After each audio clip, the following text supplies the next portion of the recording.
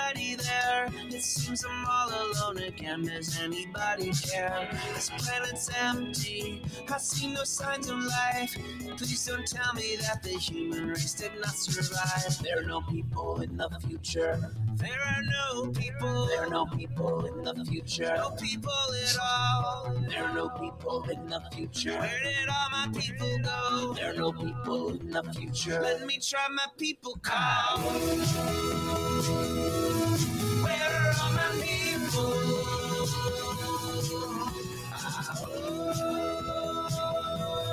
Where are all my people? I guess I'll fly away now. Hey, everybody, welcome. It is Monday, June 26, 2023.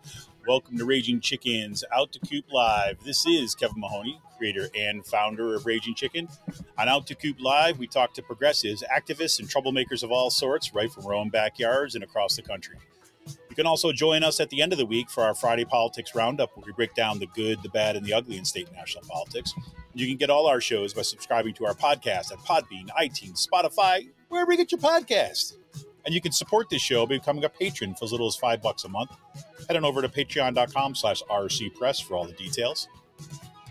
And look, you want to help out the show right now? Get on over to our YouTube channel if you're not there already.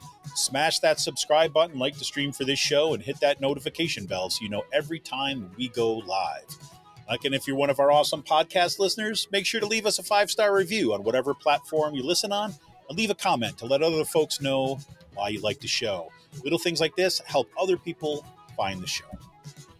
For more PA Progressive Talk, tune to the Rick Smith Show's live stream at 9 p.m. Eastern on his YouTube channel, Twitter, or Facebook, and subscribe to his podcast wherever you get your podcasts. Check out thericksmithshow.com for the latest across all his platforms. And you've got to check out the Sisters of the Night Caucus podcast. The amazing PA women stirring the political cauldron behind this podcast rock the house. And they know where the bodies are buried. Make sure to follow them on Twitter at The Night Caucus. That's at The Night Caucus on Twitter. And subscribe to their podcast at Anchor, Spotify, iTunes, or wherever you get your podcasts. If you haven't heard, The Signal is a new podcast by the Bucks County Beacon. The Signal is hosted by the Beacon's editor-in-chief, Cyril Michaleko, and produced by yours truly. Ooh, gotta like that. Twice a month, The Signal will shine a light on the right-wing extremist currents streaming through Bucks County and beyond. Cyril invites guests who can provide insight, analysis, and organizing solutions so that we can steer the community toward calmer, saner, progressive roots. Check them out directly at buckscountybeacon.podbean.com or pick up the podcast The Signal wherever you get your podcast. For all you gamers out there, the Game Inn, that's with 2 N's, the Game Inn is a Quakertown-based, black family-owned gaming store. They're friends of the show. They've got everything from retro N64s, the latest consoles, video games for all platforms, collectibles, action figures, Funko Pops, walls of Funko Pops. Yes, and there's a great place all around, so go check them out. Check out their Facebook page. Follow them on Twitter at The Game In. That's with 2 N's. Got a question about a game, looking for something hard to get, shoot them a message or drop them an email at thegameinpa@gmail.com. Special shout out goes to Jonathan Mann, who wrote our intro song, There Are No People in the Future. Check out all his great stuff on his YouTube page and follow him on Twitter at SongofDayman, 2 N's at SongofDayman on Twitter. And look, folks, we can't let Paul Martino, Moms for Liberty, and their oligarch friends buy our schools and push extremist politics in our community. Raging Chicken has teamed up with Levelfield to launch a truly community-rooted PAC to invest in organizing, supporting local and statewide progressive candidates, and unmasking the toxic organizations injecting our communities with right-wing extremism. We're putting small dollar donations to work to beat back the power of big money. You get more information and drop your donation at ragingchicken.levelfield.net. Well, on today's show, I welcome Chris Ullery back to the show. Chris covers extremism and social justice for the USA Today network of Pennsylvania and for the Bucks County Courier-Times. We'll be talking about his new investigative piece, Emails Show How Religious Liberties Law Firm Has Influenced Bucks and York Schools. This article is part of an ongoing investigation by Chris and investigative journalist Bethany Rogers from the USA Today Network's PA Capitol Bureau. Their investigations have helped expose how a deep-pocketed religious law firm is working with right-wing school boards across Pennsylvania to change policies and sow division. Chris has been a reporter with the Bucks County Courier-Times since 2015, covering municipal government, infrastructure, and the Central Bucks School District, which we'll be talking about tonight, ironically, or not so ironically. His mostly self-taught skills in the Python computer programming language have helped him flesh out and analyze years of voter registration data, track COVID-19 cases at the start of the pandemic in 2020, and build a 10-year database of 9/11 call logs in Bucks County. In addition to using his programming experience to track extremist movements, he will work with local newsrooms, the USA Today network, to help tell stories by the numbers. Chris graduated from Frostburg State University in 2014 with a BS in English, major in literature, minor in journalism, near his hometown of Cumberland, Maryland. Welcome to the show, Chris. Thank you. Thanks for having me on again. Oh, man, it's so great to have you back on the show. And like just so everybody knows, in tonight's show notes, if you want to kind of check in with Chris, there'll be links to this article, links to the previous article, which we had him on talking about. And if you want to follow Chris on Twitter, you can do so at Ullery at Intel. Check out all his great stuff.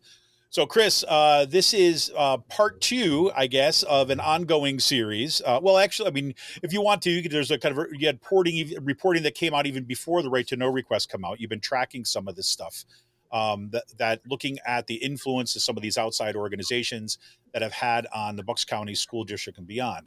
We've already got a bunch of folks kind of like in tonight. Hey, Darren. Hey, Jordan. Hey, Marta. Kind of in here to check things out. Got folks from York and kind of Bucks County on here tonight because of the direct impact of your reporting is helping us all understand what's going on.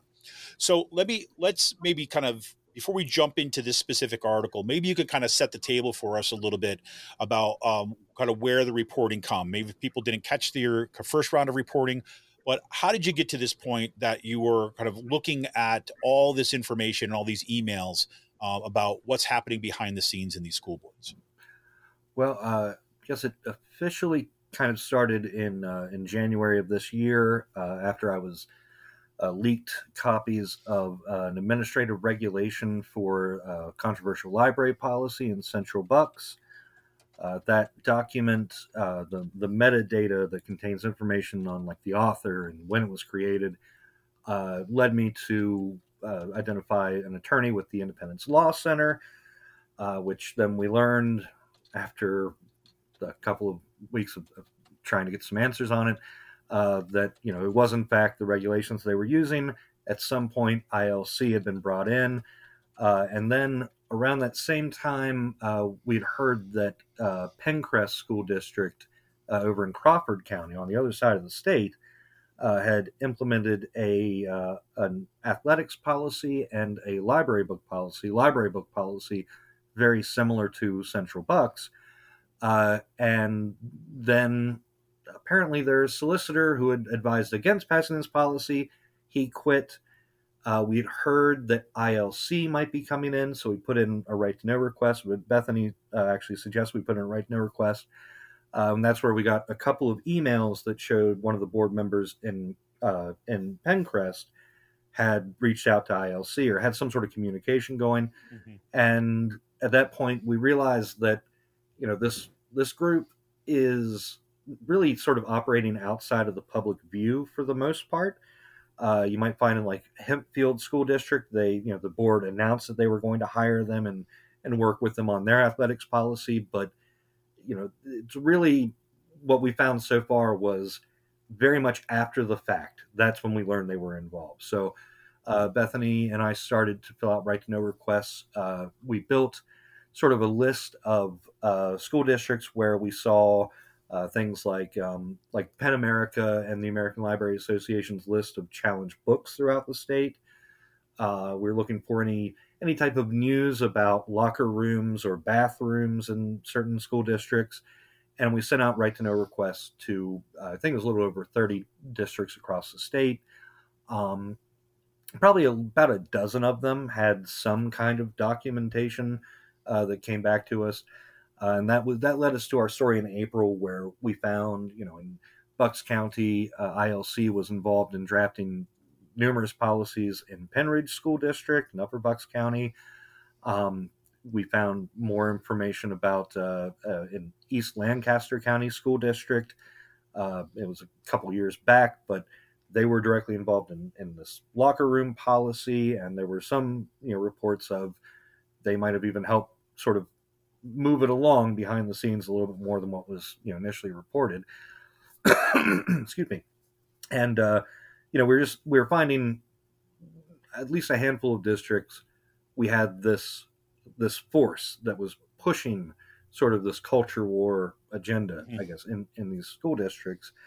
And one of the requests that we had was to Central Bucks, because we already knew they were in there, but we wanted to know more about what was being said or what was being done at that time. And we got back an appeal, or excuse me, they denied our request on the grounds of attorney-client privilege. And by this time, we're getting pretty close to whenever our story was going live in April.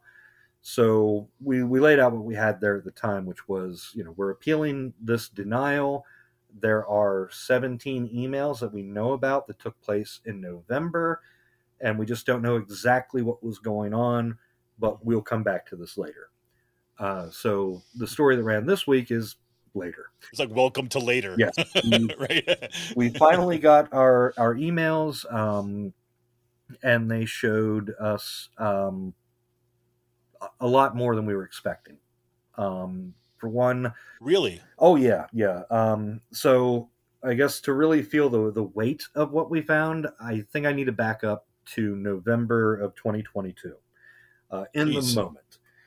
So in November 2022, we're already now several months after the library policy, where there was a lot of concern that it would lead to widespread banning of LGBTQ plus related books or books on racism, anti-racism.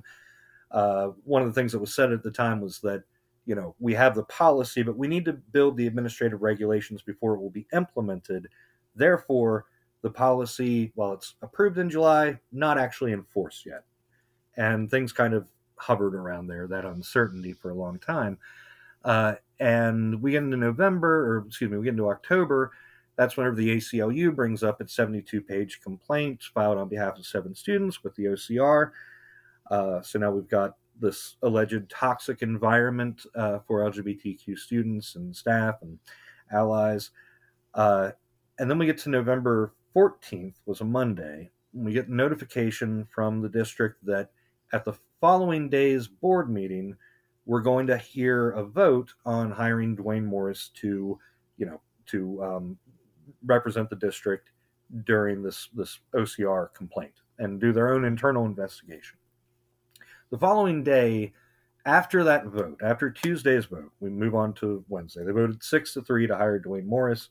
Most of their votes are 6-3. That's the split of the board. That's how it works. So we get to November 16th, that Wednesday.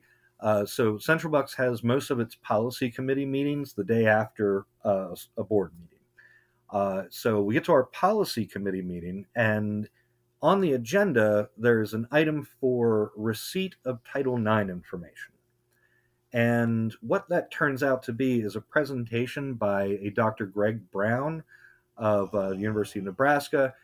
Thing about his presentation is that, and I've transcribed the whole thing from the recording, Title IX is not mentioned by him anywhere in that. The only reference I can find is after his presentation, one of the board members referenced Title IX. But his whole presentation is about why, especially for girls teams, why trans athletes should not be playing on any team but the one of either their sex assigned at birth or a team of their own, the team of just trans athletes. So it kind of came out of the blue, because in my years of covering the district, I had never really heard of anybody talking about an athletics bill. This was really just it was Fairness in Women's Sports bill at the state level, and that's really all we heard about it. So a couple weeks later, I get leaked this document of the administrative regulations, and as I'm looking up stuff on ILC, I find that there's a press release on the Pennsylvania Family Institute, which is like the parent organization, that is about the Fairness in Women's Sports Act, this hearing that was held last August, or the August before that, where Dr. Greg Brown was there. The one, the only. That's what they focused on. So my hypothesis was Dr. Brown was there because of the ILC. And that's what these emails show. that is what happened. On November 3rd, Jeremy Samick's the attorney with the ILC, had sent over the 109.2, the library regulation, administrative regulations, and then he sent the following couple of hours, maybe, sent another email that was it was a legal opinion, and it had to do with Policy 321. That was, at that time, a policy that hadn't been passed yet, but that was the one that would restrict political symbols, as the district called them, which includes pride flags, and as the district would say, includes Trump flags as well, in any political discussion in classrooms. The day after that, November 4th, Michael Rinaldi from Duane Morris sends Dana Hunter, school board president Dana Hunter, an email that says, I've touched base with Jeremy Samick. He has an expert to talk to you at the November 16th meeting. And that's where the ball starts rolling. We have, and keep in mind now, at the board, what we were told back in January, as far as ILC is concerned, is that at the board's suggestion, ILC was brought in to review the library regulations. They've already done that now. Mm-hmm. We get a few days of not much until, I think it was November 10th. We get sort of a whirlwind of emails coming through. One of them, Samick sends, he introduces Dr. Brown to Superintendent Lucabaugh and Dana Hunter officially. They have exchanged some pleasantries. After that, Samick sends over an agreement of services, pro bono services. ILC always offers their services for free. I wanted to make sure we hit on that point, because that's a really key aspect of all this, about why is it that this is so easy and why are they offering all this stuff? Great. Mm-hmm. So, excuse me. So they send this agreement of services. Second paragraph of the agreement of services says that ILC will continue to offer more information, more advice on different policies, and will also work with outside counsel, quote, outside counsel, on the three OCR complaints, I think is what it was. And to me, that is striking, because keep in mind, we are now 4 days before the public is notified that there is going to be a vote to hire Duane Morris, but the agreement seems to imply that an outside counsel will take care of the complaint. The district has a solicitor of its own. It seems a bit odd to me, is all. So he sends over that agreement of services. Shortly after that, he also sends over a copy of the athletics policy that ILC developed with Hempfield School District, draft administrative regulations, and even a version that basically takes out anything for Hempfield and puts it for Central Bucks. So we are now 7 days out from whenever the first real introduction was made, the first contact, and going from starting with an introduction from library policies. Now the district has a new athletics policy, an expert to testify, as they put it, to its necessity, and possibly 2 law firms willing to defend its implementation. That's, to me, is manufacturing an issue within a district. It was done without any public involvement.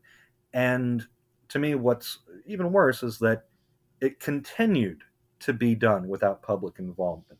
While we knew about Duane Morris, while that was revealed back in January, my question to the district was, what is the extent of ILC's involvement in Central Bucks?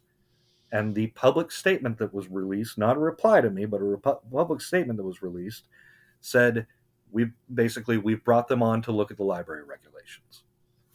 That might be in the strictest sense true, but that was not the extent of their relationship, and it was very clear by that point.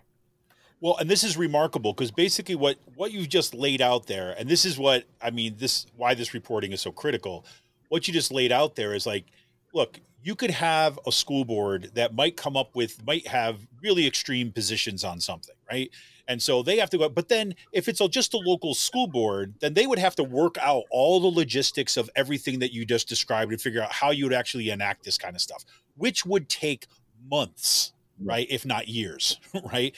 In this case, you have the introduction of the ILC, right? And then you have, oh, by the way, within a very short period of time, here's the entire infrastructure that you'll need, all prepackaged and ready-made to move that forward. Yeah. Right. And it just so happens that it's not going to cost you very much either. How about that? Yeah. And I think the thing that I think is really important to emphasize here, and sort of also to the point that Joe Gaeta, I hope I pronounced that right, from Democracy Forward discussed as we went into Central York. The issue here is not so much that they got advice from a certain organization. Because let's be clear, that's perfectly fine, Yes. perfectly legal for any school board to do. Yes, that is fine. The problem comes in, one, the transparency. That's probably more paramount than anything. But also from other conversations I've had with some legal experts, the issue comes down to who is liable, who becomes responsible for steps that the district takes. If the district has a solicitor and it listens to another attorney, then I think the public has a right to ask, well, why are you not listening to the solicitor that we have? And right. why are you taking this advice? Why did we develop a policy from this other law firm? There's just so many transparency questions that come up that. Well, and let's be clear about that. Yeah, let's be clear about the transparency thing too as well, because it's not simply like transparency as a moral question, right? But it's also, you're talking about school boards who are like in a fiduciary relationship with taxpayers and district members, right? So it's not as if they're like a private corporation that, is just not being transparent, but they're an actual organization which is charged to oversee part of, say, a public infrastructure, in this case, school boards. Right. So that becomes both a legal question and also a question of a misuse or like you said, a shadowy use at the very least of the district money and resources, right? And I that's the part that I kind of found fascinating, both what happens in Central Bucks, but then also what happens in York, is because there's also these pockets of who's in the know and who's not in the know, right? Yeah, and in Central York, that was especially interesting. Democracy Forward, they had heard some concerns. I believe it was at least partially based on our reporting. And the parents out there, at least that Democracy Forward was aware of, they weren't expecting to actually find anything, really. I mean, because there's nothing public about it, and I guess for whatever reason they didn't expect it. And the relationship between the superintendent, Peter Aiken, and Jeremy Samick, they've known each other since grade school, apparently. That was unknown. The fact that Aiken had gotten some advice from ILC was unknown, but also what's so striking to me is that this is also the first instance where we don't seem to have a school board involved at this point, which, at the end of the day, that could actually be pretty good for the district. That the school board member, the elected officials weren't involved in anything, but at this, the other end, it just goes back to, okay, well, how much of the administrative side was influenced by ILC then? And, and I think, as Gaeta pointed out in our story here, the issue is, it comes up to what happens if you pass a policy that gets the school district sued. Right. That's your response. You have to explain that to taxpayers.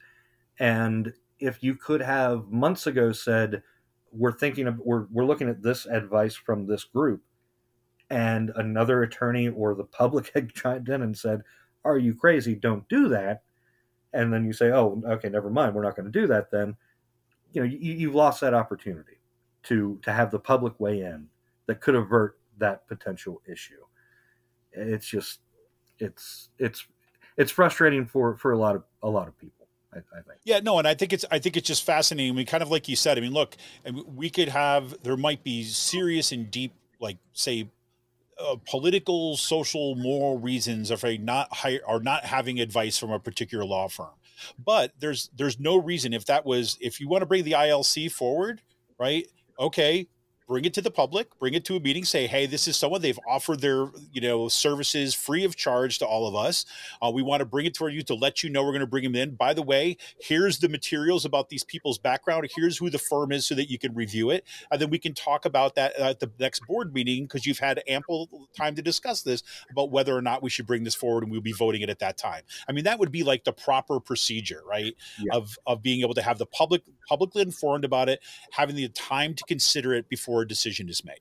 Yeah, and I think one thing that I was thinking about earlier today that kind of highlights the issue here is that, like, for instance, and whenever I was a municipal government reporter in Warrington Township a few years back, Aqua PA, private utility, wanted to buy the water system. There was this huge water contamination issue, not just in Warrington, but other communities.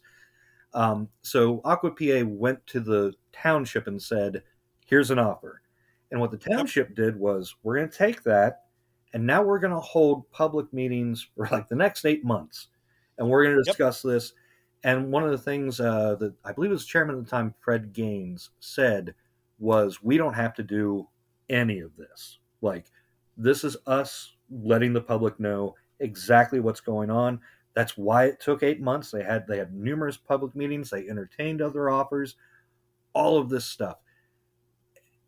At any point, any of these districts that we've talked about, any of the, even in the individual board members, at any point in time, at any of these public meetings, have a chance to just simply say, oh, by the way, I talked to this group about this. Yep. Nobody did it. I saw a question in the chat about if the school district or board member commented, and I guess I just want to respond. I was just about to ask you about this. Yeah, go ahead. Every every meeting is an opportunity to comment, and they often don't. Sometimes they often don't. Yeah. So let me ask you this too, Jordan too as well, who wrote that question in chat too as well. She also had a question about, you have any idea about why Central Bucks School District has taken down the record of who has submitted right to know information? I have theories. I have opinions.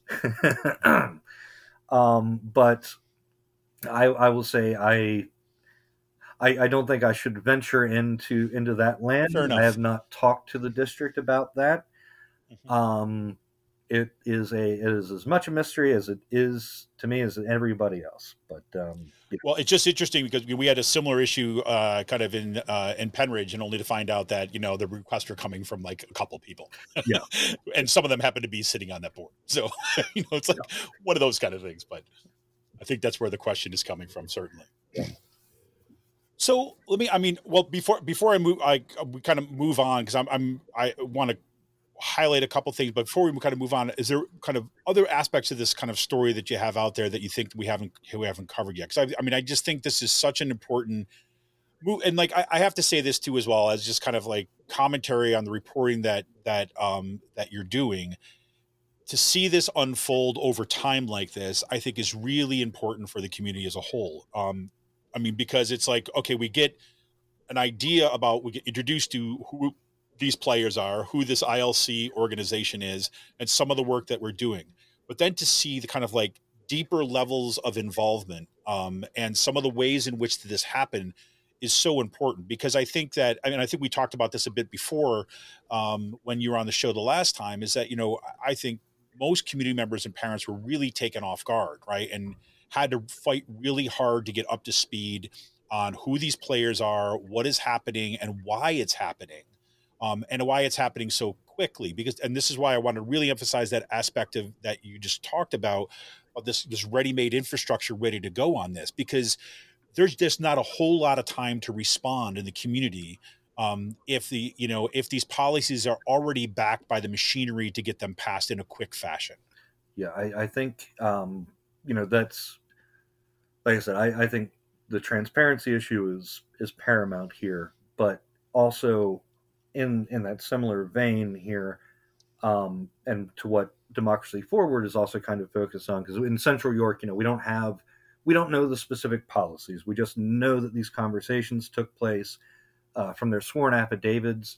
I know that Title IX came up, and my experience with ILC, if Title IX comes up, it's probably about locker rooms or it's about athletics policies, but I don't know for certain. But the thing that is so important about what Democracy Forward did whenever they gave us these documents is that they allowed us to peek behind the curtain before a major policy shift. In every other instance that we have, like with the Eastern Lancaster County, we actually kind of lucked out. Our records request was a period between January 1st, 2021 through whenever we put the request in. But the only reason we got what we got was because one of the attorneys with ILC had to forward over emails that were sent, I think, in 2020 or 2019, again in 2021. So we had those email chains and we got more information that way. We lucked out there. But, there's this huge gap of time often before we know what's going to happen, or what between whenever we know that ILC was involved to whenever they actually began getting involved. And in Central York, it's at least a little bit closer. And I think that the reason why I focus on that is because I think that tells me something about the response to this, is that people do care about this, and they want to keep an eye on their districts. And I think that sort of what I hope to be sort of the next influence of this story, or these stories, is at least to get to a place where if a school district thinks they're going to work behind the scenes with a group like this, they should say, well, somebody's going to find out. So let's be upfront about this right now. Let's not get into that whole issue. Right. Well, here's a fascinating thing, and Darren just made this comment here to his parent in Penridge. Asked you at the board meeting, at the last school board meeting, somebody asked them, "Hey, look, have you ever worked with the ILC?" Right. This is right before your piece dropped, and the chair responded, "No comment." Right. Mhm. And I find that fascinating for exactly what you just laid out there. Because if we know who these players are and we know to ask those questions now to a school board, right, they have to make a decision, right? Those members of the school board have to make a decision on that moment, right? Mhm. If they say no, we haven't, and they had, that's a lie, right? Right. And they can't do that. Or they could say yes, we have, and then it's chaos ensues because why haven't we known about this before? Right. Or you have this kind of no comment, which again, we don't know what that means exactly. For all we know, this guy has no idea what the hell the ILC is. And so he's like, I'll just not comment on it. The guy hasn't said very much at any school board meeting. So that could be it. But I mean, there's a choice that has to be made now in terms of that pressure back from the community to ask the right questions of the school board, which seems to be like the value of, seeing this reporting unfold. Yeah. Yeah. And I think one of the interesting thing about that, I saw that meeting where that question was asked. And the thing about it is that at the time that question was asked, I had also already sent out an email asking that question to every board member. And only one responded. It wasn't the one that was asked that question. And I don't know because I don't have it right in front of me at the moment, but I do believe that if you check out our previous story on the section on Penridge, and in the documents that we embed there, I'm pretty sure that the name of the person who was asked that question was included in one of those emails. I'm pretty sure. Yeah, I think so too. I think Darren's like saying, yeah, this is after the CBD or the Central Bucks article, but before the article involving Penridge, and then you had the reporting on it. Yeah, I exactly remember that. One other question. This is coming from Jordan again too, as well as this has been an increasing, people have been paying attention to in the school boards too, as well. And of course, we've got this Moms for Liberty summit coming up in Philadelphia at the end of the week. And the question was if you've seen any of the kind of intersection or those connections between the ILC or the Moms for Liberty showing up in these documents as well. Whew. I mean, look, like I'm not. Well, you can. I'm just to answer the question. This is the most difficult thing, and I've talked about this extensively with Democracy Forward and with several other organizations as I've been researching, even beyond this, of other projects I'm working on. The problem is that it is hard to link any one organization with the other. Now, as far as Moms for Liberty specifically, there is a direct link between PA Family, the PA Family Institute, and Moms for Liberty. One of the board members on their website is a chapter head of the Dauphin County Moms for Liberty, and it seems like the safest way to go is that there are so many overlapping interests that if they are not working in tandem as a matter of practice or policy, they are, they're traveling down the same roads, right. and they're going to get to the same destination together, I think. But it is difficult. I know that even the ILC and Pennsylvania Family Institute take issue with being tied to the Family Research Council, despite there's been references that PA Family has made to the Family Research Council as its sister organization. There's been money exchanging hands between the national group to the state group, and they share so many of the key principles of traditional family values, and fairness in women's sports, all of these things, locker rooms. It's one of those things where it's I think that in the strictest sense, PA Family might not be a chapter of the Family Right. Research Council, but they are affiliated at the very least. Yeah, I remember, we always used to say, I used to live in DC, and there's all, especially as an adjunct instructor at the time, right? So you always looked around for where the good places were to go for free food for happy hours, right? And one of the things that, we'd come away from some of these, kind of events going on, is that you begin to notice over time is like, look, there's this organization and this organization and this organization, and they're all after the same thing.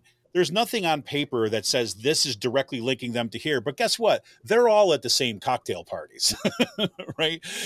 And whether we're talking figuratively or kind of, in practice, that's another thing. But they're definitely, I love the way you put it. They're going down the same path, and they're doing it together. Whether or not they actually are, taking the time to sign each other's autographs, that's a different story. But yeah, they might not be in the same car, but yeah, right, exactly. They're on the same road and they're going to the same destination. Well, good. It's like, so if we're looking at it at this point, then, if you had to pull out, we've kind of gone over this, I think touched upon this already, but if there's some aspects of this reporting that you think are in particular important for the community to pay attention to, what are some of those things that you might pull out? And then we could talk a little bit about where this goes from here. Well, I think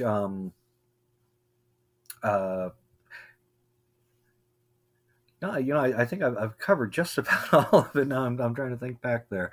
I think really the community's response, especially in the Central Bucks, I think the community is already very engaged with everything. Yeah. So I don't think I think they'll be. I'll say this. At this point, I think it's on the readers to tell us what they're getting from it and what they need to know more about, I think. It's a great way to put it. Well, this, I have to say, this also doesn't seem like this is a story that is over. No. That we're heading into obviously we have municipal and school board elections coming up in this fall. Again, I'm not asking you to kind of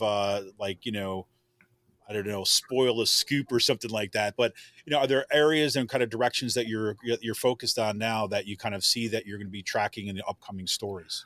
Well, there are, of course, there are a couple of things that are too early to get into right now. Mm-hmm. But I can say that as of today, as of last week, I should say, we are currently fighting an appeal in Pencrest School District.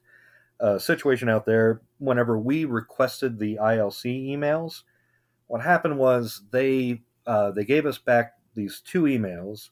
One of the documents, in one of the board members, David Valesky, said basically, I've been talking to this organization for a while. They've forwarded me a bunch of stuff. Maybe they could help us while we're out of solicitor. And to that, we responded to the district saying, hey, it sounds like this board member has other emails. Why didn't we get that? And the district responded by saying, you have everything we have. And so we went back again and said, okay. But did you ask them to search their personal email addresses for, everything? And they responded again, we gave you everything we have. So we fought that in the Office of Open Records. We won that appeal. And now the school district is taking us to court in the Crawford County Court of Common Pleas. And that is just beginning right now. So eventually we will have more to report out of Pencrest, I think. It's hard to say exactly how long that'll take. I am, as of right now, and I hope to have this done pretty close to after the Moms for Liberty Summit. But I am working on a story about the growing counter movement to Moms for Liberty. After a couple of months of trying to get somebody from Moms for Liberty, because I was really fascinated I wanted to know more about how these moms joined the group, beyond just the summary of everybody was enraged by the pandemic. I want to know who they were before that, but we just, we couldn't organize any interviews. We just couldn't get there.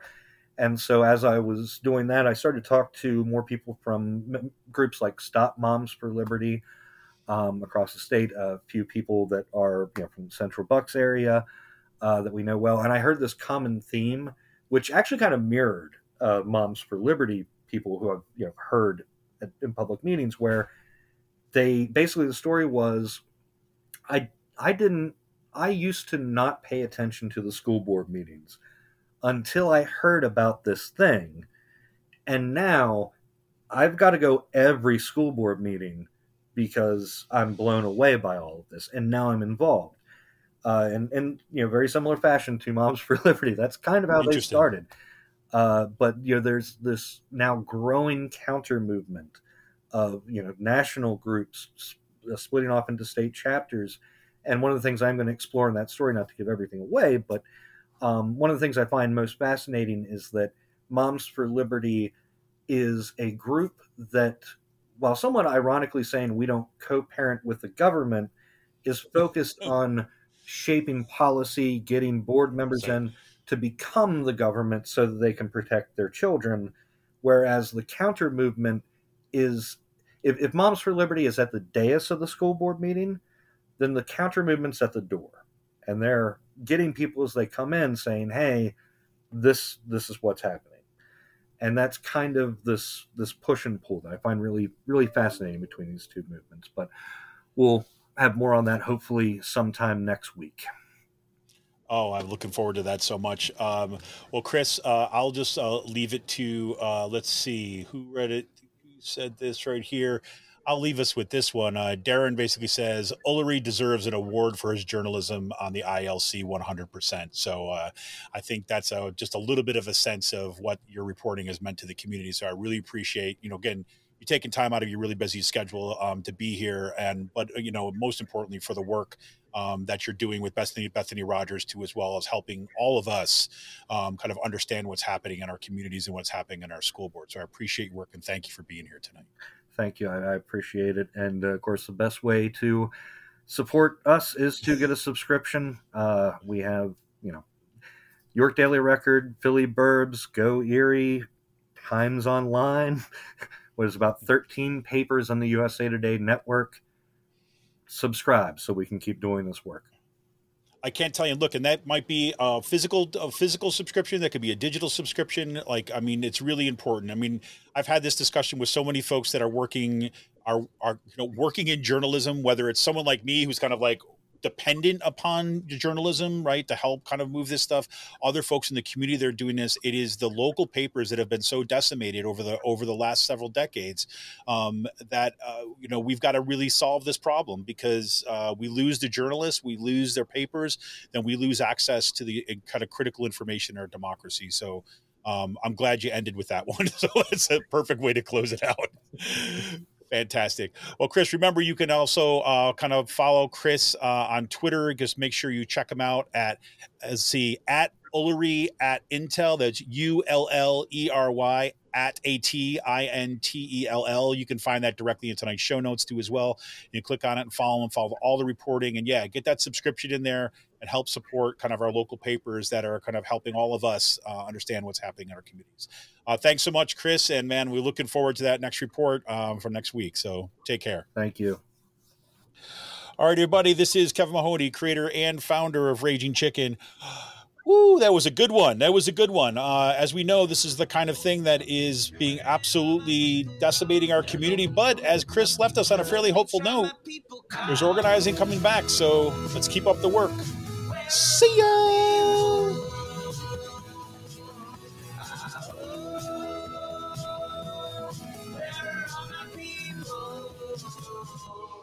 guess I'll fly away now.